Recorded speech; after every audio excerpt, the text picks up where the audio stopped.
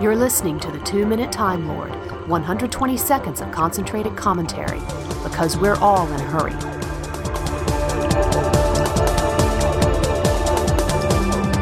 Hi, this is Chip Sudderth, and you're listening to the 2-Minute Time Lord, podcast number 369 from the Gallifrey 1 convention.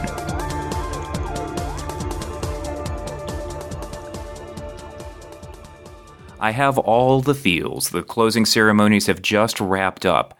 Galley has become a touchstone in my life as a Doctor Who fan, as well as just the place where I connect with so many people who are so important to me, who I rarely see in person.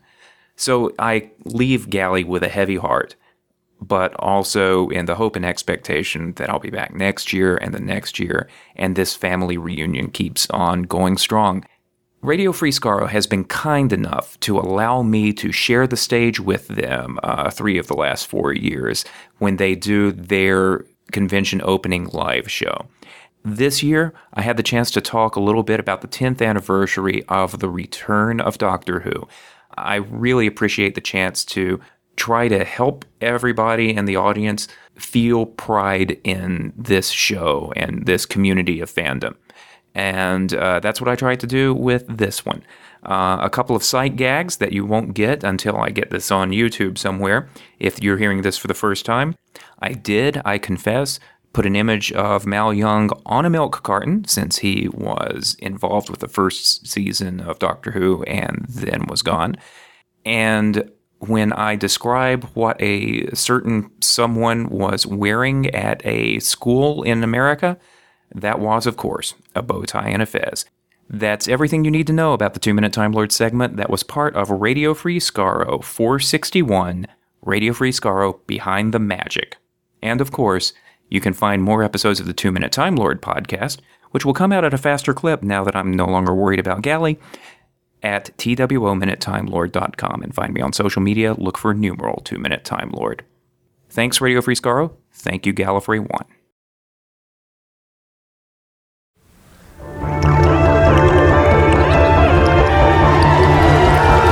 How y'all doing? It's good to be home, isn't it? Less than a year and a half ago, we celebrated the 50th anniversary of the world's longest-running science fiction TV show. I regret, though, that it was not continuously running.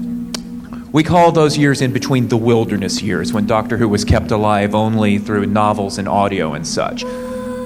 But as Stephen said, next month we celebrate an equally important anniversary, because next month will have been the 10th anniversary of Doctor Who's regeneration. And I would like you, if you're an old school fan, to think back. Think back to all those years ago when, for the first time in so long, you were about to see new Doctor Who. Oh my God. Oh my God.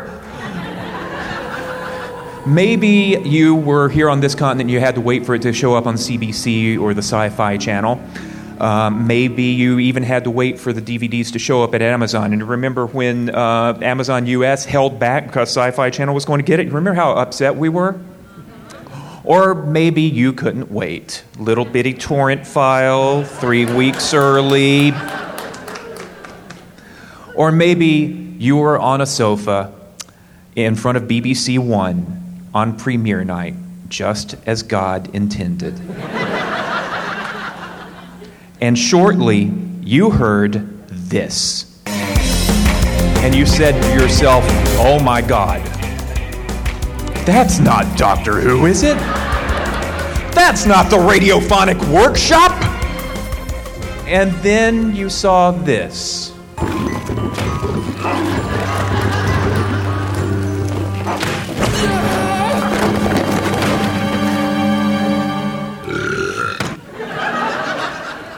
Followed shortly by a restaurant scene in which our heroine cannot tell that her boyfriend has suddenly turned plastic. And you say to yourself, you are tempted to hide behind the sofa for an entirely different reason. Because the thing is, You wanted Doctor Who back, but you wanted it good. You wanted to be proud of it, and maybe you wanted it familiar. Even though there's a little issue there that television storytelling and audience preferences have really changed a lot since 1989, or even 1996. Maybe you were like me. You'd loved Doctor Who when it was on, but you'd sort of fallen away from it. You'd gotten out of the habit. You tuned in because of nostalgia, but you weren't sure that you were going to be able to buy into it anymore. And then you probably had a moment. Mine was just the very next week. Rose, watching the burning death of the earth. The Doctor takes her hand. He takes her back in time. She walks out into the stillness and the quiet, and you suddenly hear just this one sound, a single baby's cry. And then the world explodes into color and motion and people. And Rose and you and I are reminded that we do not live on a dead world. We live on a live world full of motion and chaos and beauty. And I blinked back a tear, and I realized that I had found my fandom. My fandom had found me again. Or maybe you didn't have any of those moments because it's been 10 years. And a whole new generation of fans has come up and encountered so many things that we never encountered, and that makes me feel really bloody old. The Wilderness Years. Not so long ago, people were freaking out over the gap between Series 7A and 7B.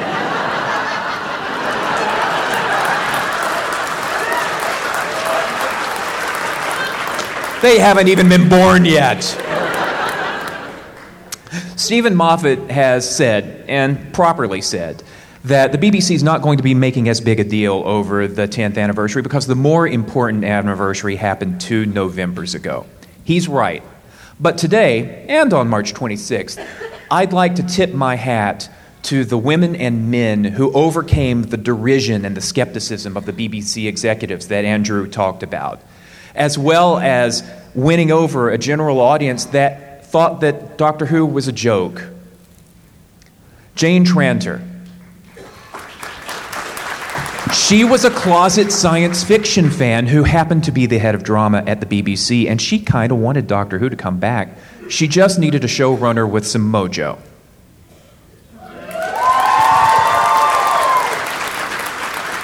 RTD had been pitching Doctor Who revivals for a while. They got together at a press launch in 2001, and their conversation was the spark that lit the fuse that gave us our show back less than 4 years later.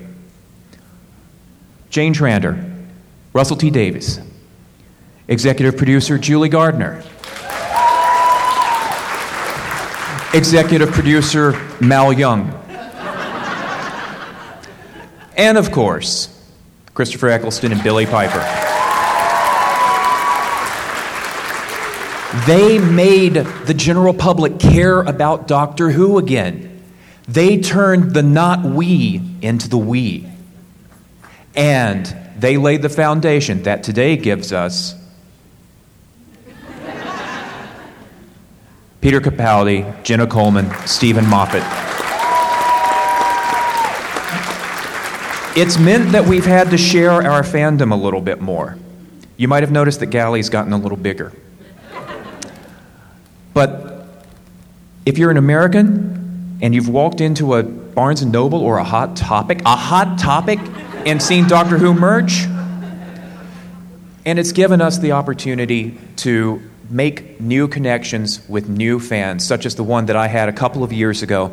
I am working in an American middle school, and this small pack of preteen kids is coming toward me in a hallway.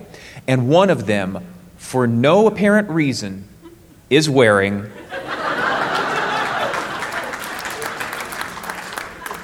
this 12-year-old girl and her friends are walking down the hall, and I'm walking past, and as we cross, I say, and here I am in my serious suit and tie, I say, bow ties are cool. And she beams so brightly I have to squint. A grown-up got her. a grown-up got Doctor Who. I remember when only grown-ups got Doctor Who.